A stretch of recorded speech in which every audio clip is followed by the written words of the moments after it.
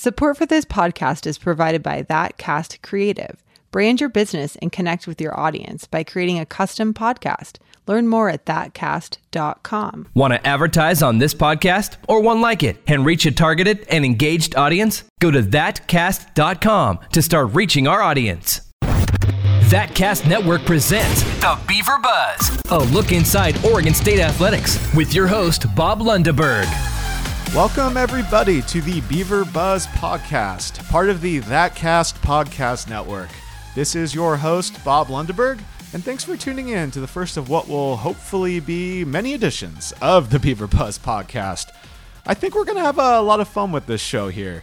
My plan is to bring you as much insight as possible to your favorite Oregon State sports.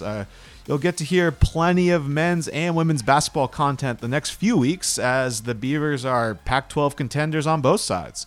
And coming up later in today's show, I'll sit down with men's basketball reporter Jesse Soa of the Corvallis Gazette-Times, one of my good friends and a former coworker who has covered the team for the last 6 seasons. No one is more plugged into Oregon State men's basketball than Jesse, and I know that he's going to have some great takes for us on the ascendance of Kyler Kelly and Trace Tinkle's Pac-12 Player of the Year chances, and then the other topics. Just Jesse's relationship with Wayne Tinkle goes back several years, and again, nobody is more plugged in on the day-to-day happenings of Oregon State men's basketball. But before we get to Jesse, I just wanted to tell those of you a little bit about myself. I'm a 2006 Crescent Valley graduate, go Raiders, stayed home, went to Oregon State, and I actually got into media originally by starting just as a 10-hour-a-week part-timer at the Albany Democrat-Herald, mostly sitting in the office at nights, taking phone calls from high school coaches, looking at faxes, and writing up short little gamers on high school stories. It's not necessarily the most glamorous work, but it's a great way to get your foot in the door, and I learned a lot while doing that. And I hung around at the Democrat Herald and was eventually promoted to a full-time employee. And then eventually the Democrat Herald and the Corvallis Gazette-Times sports staff merged and became one. And in the summer of 2014, I began mostly working out of the Corvallis office, covering Oregon State sports and a lot of prep action as well, until I was laid off with 5 other newsroom employees in late August of last year. I've been freelancing ever since, mostly for the Oregonian, but some other publications as well. Freelancing certainly has its pluses and minuses, but it does pay the bills, so I'm not going to be one to complain.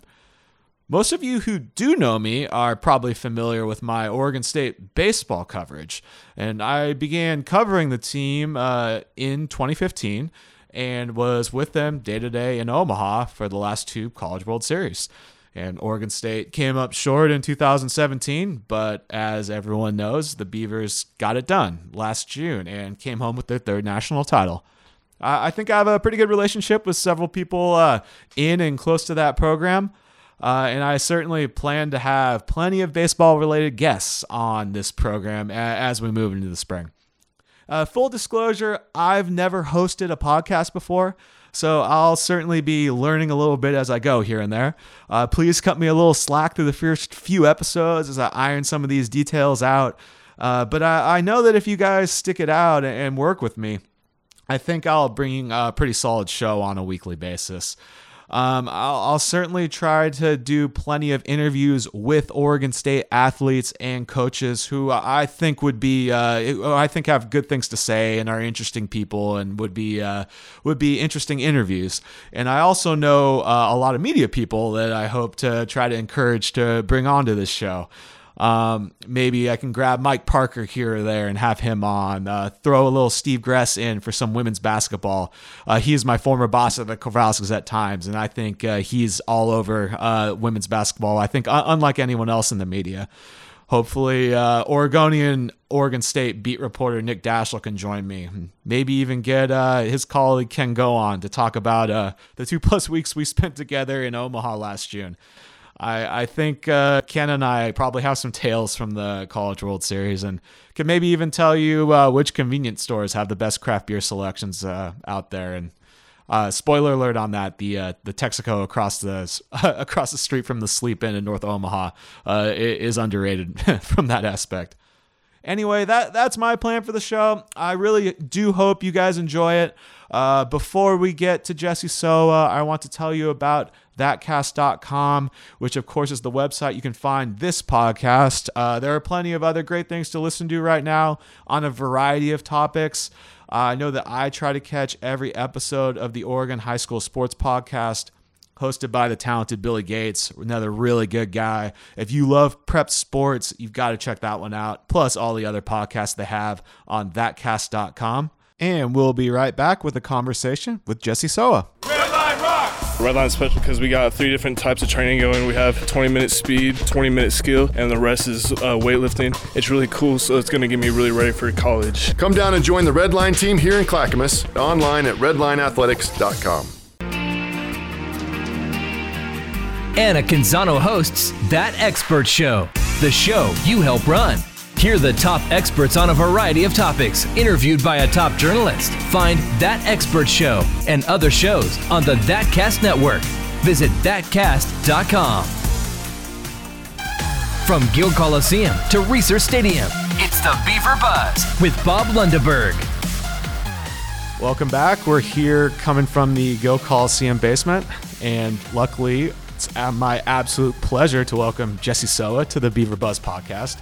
So, Jesse, first off, how have you handled Snowpocalypse 2019? I survived somehow. I'm not sure. The biggest part was just getting the snow off my car to get down here.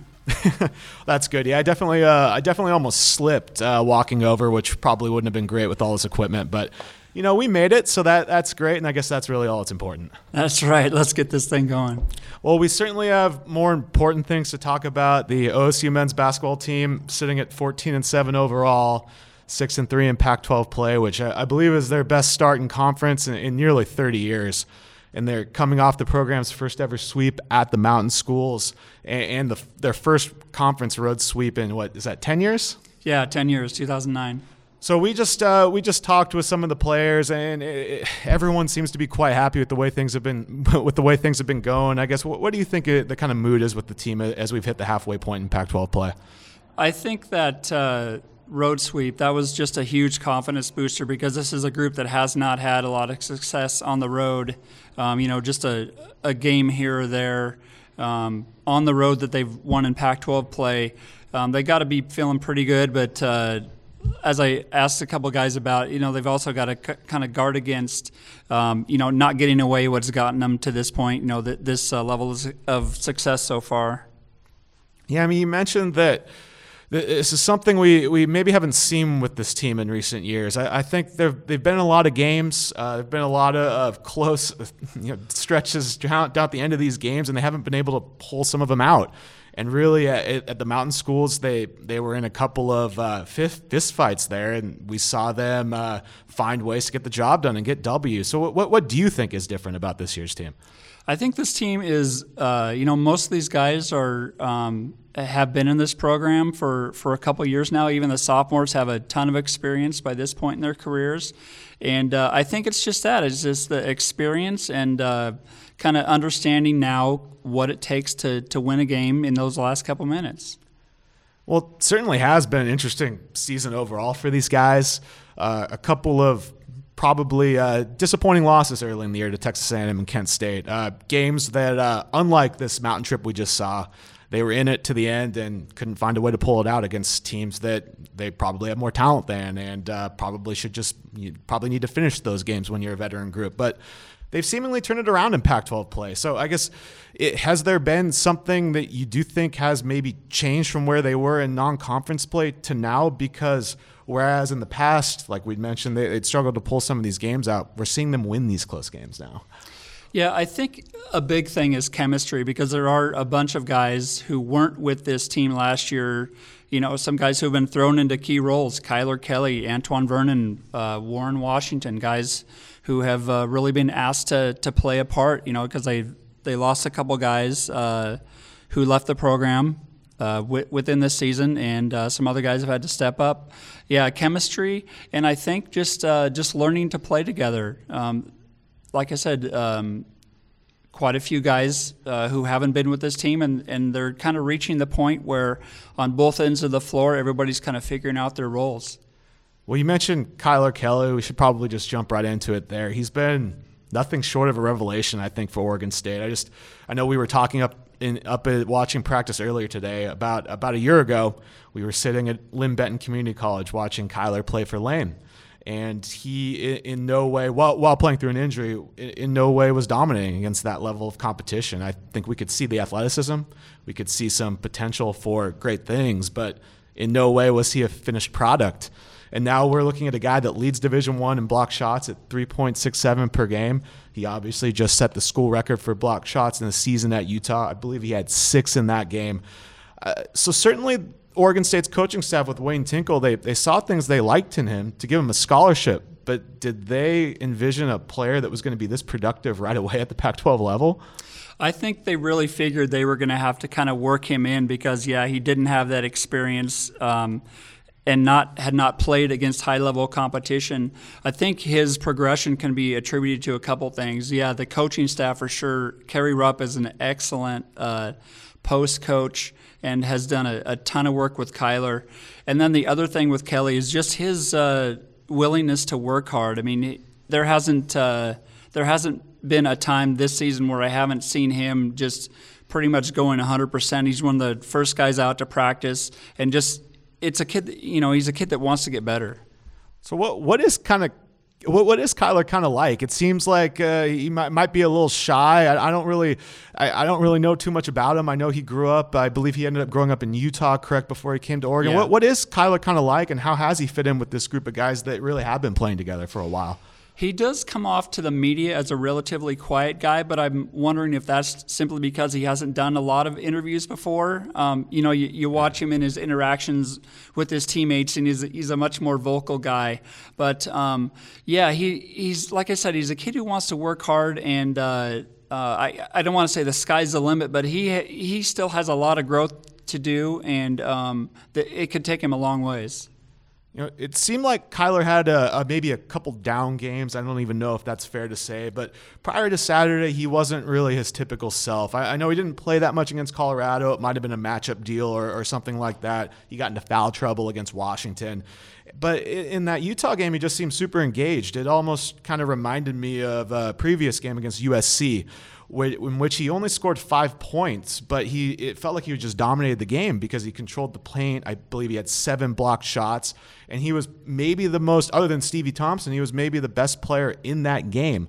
So do you think, was Kyler struggling a little bit the last few games, or is he just kind of a young, immature, raw basketball player who just is going to naturally have ups and downs as he goes? I think there's some of both of that, the ups and downs, and just still trying to figure out Division I basketball as a first-year guy. He told me before practice today that he had a kind of a sit-down, long talk with Coach Tinkle just about kind of getting back on track. And he had a couple games there where he just seemed kind of distant and playing outside of what Oregon State was looking for from him. But whatever it was that him and Coach Tinkle talked about sure got him back to where he needs to be. And 6 blocks on Saturday against Utah, all those in the second half. And I think he was in double digits in scoring too, and basically provided everything that Oregon State wants from him. I mean, in case you have a story upcoming, we don't need to step over that or anything, but what were any of those details on the conversation you had with Wayne? Did he really get into that at all? Because it definitely to me seemed like he looked like a way different player in that Utah game than he had maybe in the previous games before that. Yeah, Kyler didn't get into details, but certainly it was about what they're looking for from him and what he wasn't providing in that short little stint. And, he definitely looked just like a totally different player against Utah, and you can't underscore what, that performance meant in that game. I mean, I certainly do feel like the best way to attack Kyler is by going directly at him. And I think that's not unique for shot blockers. You see that with a lot of guys. Is that, with Kyler, is that maybe a strength thing, or is that just a common thing you see with shot blockers? Because I certainly have noticed Kyler is the most effective at blocking shots when he's coming from the weak side. And oftentimes, if he's the direct on-ball defender, it's maybe a little bit tougher for him to defend at this point. Is that just something that he's going to need to develop as he gets a little little bit older, or do you think that is an area in which he already has improved this season? Yeah, I think he has. I wouldn't necessarily stack it up to strength. I think, like you said, a lot of shot blockers have difficulty when guys come right at them. But I've also seen him improve in his low post, one-on-one defense, and I think he's only going to get better there. Isn't it kind of crazy to think about what his role would have been if Drew Eubanks hadn't gone pro? I mean, what would this team look like from a post perspective? I mean, you've got Big G playing big minutes. You've got Warren Washington, a freshman who also has looked good in stretches. You've got, obviously, Kyler. I mean, what would this team's front court look like if Drew hadn't gone pro? Boy, I can't imagine. I mean, there would have been just a wealth of depth there. Of course, they don't have that at this point. Jack Wilson, freshman, has moved on. I'm not sure how much time he would have got, but he certainly would have added to the depth there. But I'm not sure what that would have looked like. I think a lot of people probably question Drew's decision to go pro last year. It was easy to say he might not have been ready, and I think that could have been a fair point. But, he's gotten some run with the Spurs, and it looks like he is going to be an NBA player. I know he's had a lot of success in the G League as well. So, but is it crazy to think that Kyler is maybe better or more further along from a defensive perspective at this point than Eubanks ever was? I mean, certainly Drew was never the shot blocker that Kyler has proven to be. And really on the offensive side of things, Kyler's total package might not be super developed yet, but he can be a very effective offensive player. And I think just watching practice, you can see that there's potential there for him to maybe extend his shooting range. And really from terms of athleticism, I think Drew and Kyler are both very strong athletes. It just, to me, when I watch Kyler, I think that is what a modern NBA center looks like. Not saying that is what he could be, but I think he could project to that. What do you think? Do you see a path for Kyler to be an NBA player someday? I think it's there, and yeah, I would give him a slight edge defensively on Eubanks. I think Kyler needs to be a better rebounder. I think that's one of the things that's kind of held him back. But I see that path. Obviously, he's going to need a better offensive skill set, but he's got time. The kid's a junior. He's got another year plus in this program, and I think if he keeps working, he can get to where he could make an impact there. Well, you mentioned him earlier too. Another guy that continues to impress is freshman guard Antoine Vernon. I remember seeing him early in the season, and my first kind of initial takeaway is fair or not, where this guy looks small. He doesn't look too quick. And I'm just not sure if this guy's a Pac-12 level scholarship player. But I couldn't have been more wrong. He truly is. He's completely proven himself to be at least a rotation piece, and I think the coaching staff might feel he could be more someday. I think he's a good passer. He can certainly shoot. He seems to always just a really high basketball IQ. I know it's a bit of a cliche, but it just seems like he does. He makes the right plays, and I think I like almost everything I see about his game. Every time he's playing, whether it's in practice or in a game against Utah or Colorado, it just seems like he's a guy who knows how to make plays, and I think good things happen when he's out there. Depth on this Oregon State team maybe isn't its strong suit. So, I mean, where would they be without a guy like Vernon? Because it seems like he's really stabilized things for them. Yeah, with Jordan Campbell, another freshman who left the program, they were left pretty thin as far as experience in the guard position. And, Antoine doesn't have that. But, boy, he has given Oregon State everything that they wanted from him. And like you said, he's a smart basketball player. He doesn't make a lot of mistakes.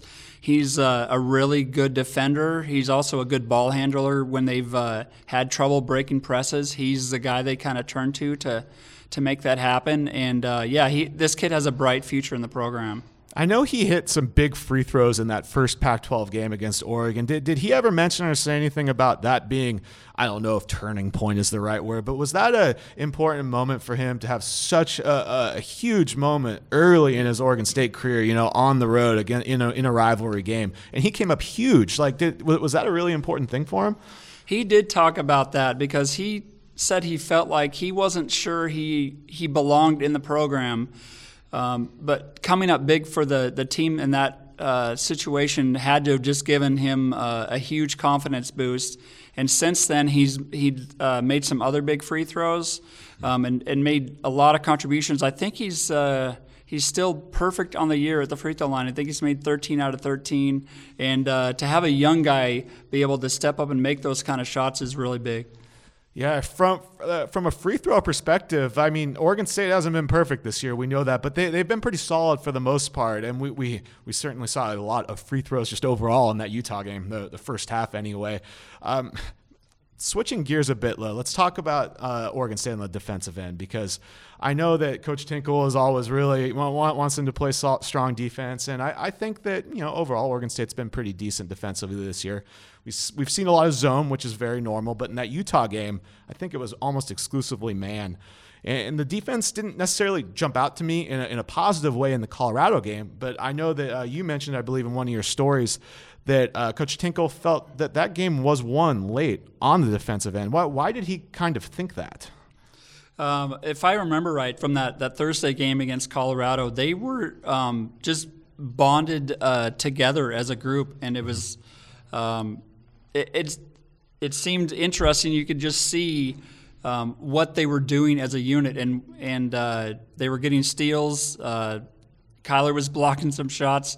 They were getting the rebounds, and that was probably their best stretch of basketball late in a game in quite a while like that. You mentioned Kyler, and he's certainly such an important piece on the defensive end. Do you feel, who are Oregon State's best individual defenders outside Kyler, or is it really the fact that they play such quality team defense overall? And is that the most important aspect for Oregon State on the defensive end? Yeah, I think it is more of that team aspect. These last few games, percentage-wise, they haven't held teams. I think the last 3 or 4 opponents have been at 50% or better, but I think it is more of that team aspect, and really to be able to come up with key stops like they did in both those games over the weekend, in particular Utah, who has some of that offensive firepower to be able to come back at you, and Oregon State just found a way in that second half especially to get stops and hold that lead. Well, somehow we've been talking for about 15 minutes, and Trace Tinkle hasn't come up. He just won Pac-12 Player of the Week, I think very, very deservedly so. Poured in 31 points in that big win over Utah, including a huge three-pointer late that really sort of sealed that game. And I remember watching early the first few minutes, and Trace just didn't look remotely healthy to me. It seemed like he was really limping around on that bad ankle. I didn't think he had terrific lateral movement. Maybe things were just stiff. I mean, he had just played a basketball game not that long before, and ankle injuries certainly are tricky. But I think it would be fair to say that it must have been feeling better late, because he made the most important shots at the end. He scored 31 points. Where do you think Trace's ankle kind of is at health-wise? He didn't give an exact percentage on how good it feels right now in practice, but I mean, he just can't be close to 100%, is he? Right, I don't think so. The fact that he is not practicing, and I'm not sure he has practiced since that injury on January 5th, I believe it was, in the conference opener at Oregon. But yeah, I don't think it's 100%, but he talked last week just about how the adrenaline kind of kicks in once the game gets started, and early in both those games over the weekend, it looked like he was a little bit slow to start, but boy, once he got going, there was no slowing him down, and he didn't look like he was having issues at all. I mean, Trace leads Oregon State in several categories, just won Pac-12 Player of the Week. Is he your Pac-12 Player of the Year at this point? I mean, I know Jalen Knoll from UW, he's likely the front runner. The Huskies are off to a 9-0 start and look like they're probably going to win the league. But I'm not sure his game overall is complete as Trace's is. Am I crazy to think he has a shot at this award? Oh, he absolutely has a shot at it, yeah. You look at Jalen Noel, he doesn't have the stats. I mean, he's on a team that's undefeated, and he's probably their top player, maybe 1A and 1B with Matisse Thybulle there. But, he absolutely has a shot at it, especially if Oregon State keeps winning and he keeps putting up these numbers like he has. Yeah, offense under Wayne Tinkle, it hasn't always been Oregon State's strong suit, but this team can really score the ball in a variety of ways and from a whole bunch of different people. And on any given night, you can watch Trace put in 30 points. Ethan Thompson, Stevie Thompson can certainly score a lot of points, really in almost any game. And I'm not sure some of the past teams had this variety of options.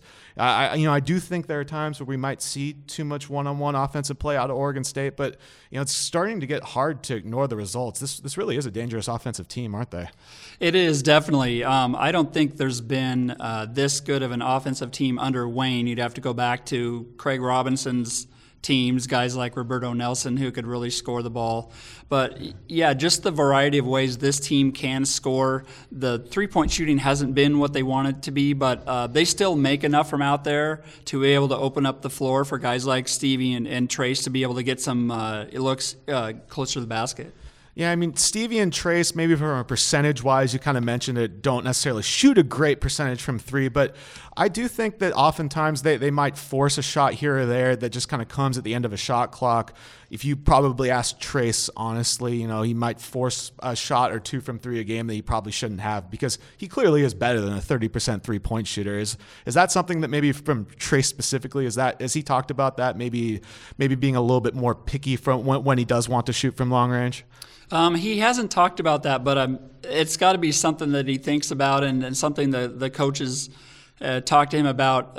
They've got to be able to get good looks. We hear that all the time, and I think this is an offense that more or less does a good job of working to find open shots. So time to talk some big picture, I guess, because Washington is running away with the conference now, 3 games ahead in the standings. They're certainly looking like they're probably going to be able to win the Pac-12 title. But the Beavers are right there in that group for second, and it's a 3-way tie with Arizona State and USC at 6-3. And Oregon State already beat the Trojans without Trace. That was the one game he did miss after suffering that ankle injury in the Civil War. And Oregon State also had a furious comeback at Arizona State that just fell short. It seemed like a game that they were maybe going to get blown out in, but then they came all the way back, and I think you could make an argument probably should have won that game. So the regular season Pac-12 title is probably not a realistic goal, but I don't see any reason why this team can't finish second in the Pac-12. I mean, do you? I really don't, especially with this stretch they've got coming up. They're sitting 6-3. They've got the Bay Area schools coming in. They got an Oregon team that's improving that will be here at Gill next week, a week from Saturday, and then they go out on the road and they go to the LA, right? Go to the LA schools, right, and then they have Arizona schools at home, and then they finish with the Cougars and the Huskies. Second place is well within reach. Even 11 or 12 wins seems possible. The way this team has really found a way to win on the road, they've got 3 conference road wins, which is so much more than they've done in the past. Second place is within reach. Yeah, I mean, mention the next 3 games, and I think you could make an argument they're the easiest games on the entire schedule, other than Washington State at home. I mean, the Bay Area teams, they're both down this year, and Oregon State just flat out has better players. They should be able to win those games. And then Oregon certainly won't be a pushover at all. Kenny Wooten did not play in the first Civil War game, but the Ducks have been a sporadic team at best. They're really hard to figure out what they are. And also, Oregon State does play well at home, and the Beavers already won at Matthew Knight Arena. So you can't pencil that in as a victory, but I think that's a game that if you ask the team, honestly, they expect to win that. And then you're sitting at 9-3, which is, Oregon State men's basketball 9-3 in Pac-12. That's pretty crazy, but it really seems like they should be there. And then all you have to do is split those last 3 series to finish 12-6 in Pac-12. It doesn't seem crazy at all, does it? No, it doesn't. But it's just kind of happened all of a sudden here that Oregon State is kind of a player in this Pac-12. I'm not sure how many people expected them. I can't remember where they were projected in the Pac-12 media, but it was 8, 9, 10, something like that. And like I said earlier, I think it's just experience and these guys kind of learning to play well together and learning how to win. And look, we all know that the Pac-12 is not super strong this year. Anyone can see it. Did not have a good non-conference schedule. Oregon State didn't as well.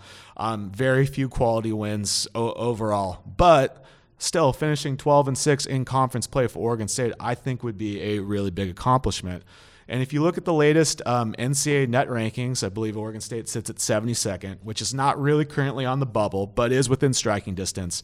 And I also know that USC last year finished 12-6 in the Pac-12 standings, made it to the tournament finals, and was left out of the NCAA tournament. And I think a lot of people felt it was the wrong decision, but still, there's already precedent for a team to go 12-6 in Pac-12 and not make the NCAA tournament. So I know that the team is probably trying to say they're not thinking about the big dance right now. There were multiple questions asked to the guys today. They all kind of brushed them off. But I have to think that the Beavs, they must be thinking, really deep down. They have to be thinking about getting back to the NCAA tournament. They are in position to at least give themselves a chance. Sure, they might need to win the Pac-12 tournament to do it, but I don't think that is outside the realm of possibility anyway. I guess, could you see in the middle, late March, do you think this team could seriously be in the NCAA tournament? After losing to Texas A&M, losing to Kent State, it feels like they've come so far from those games, doesn't it? It does, and it's still going to take quite a bit for them to get there. Unfortunately, their non-conference opponents have not had very good seasons. Also, you got several of those that are in the 200s and even 300s in those net rankings. But getting to the NCAA tournament is still going to take a lot of work, certainly because of where the Pac-12 is viewed nationally. But if they can get these next 3 wins, that puts them at 17-7, gets them to 9-3, and who knows what happens from there. They're going to need to win probably another couple games on the road to really give themselves a chance of even being talked about as a team that has a chance there.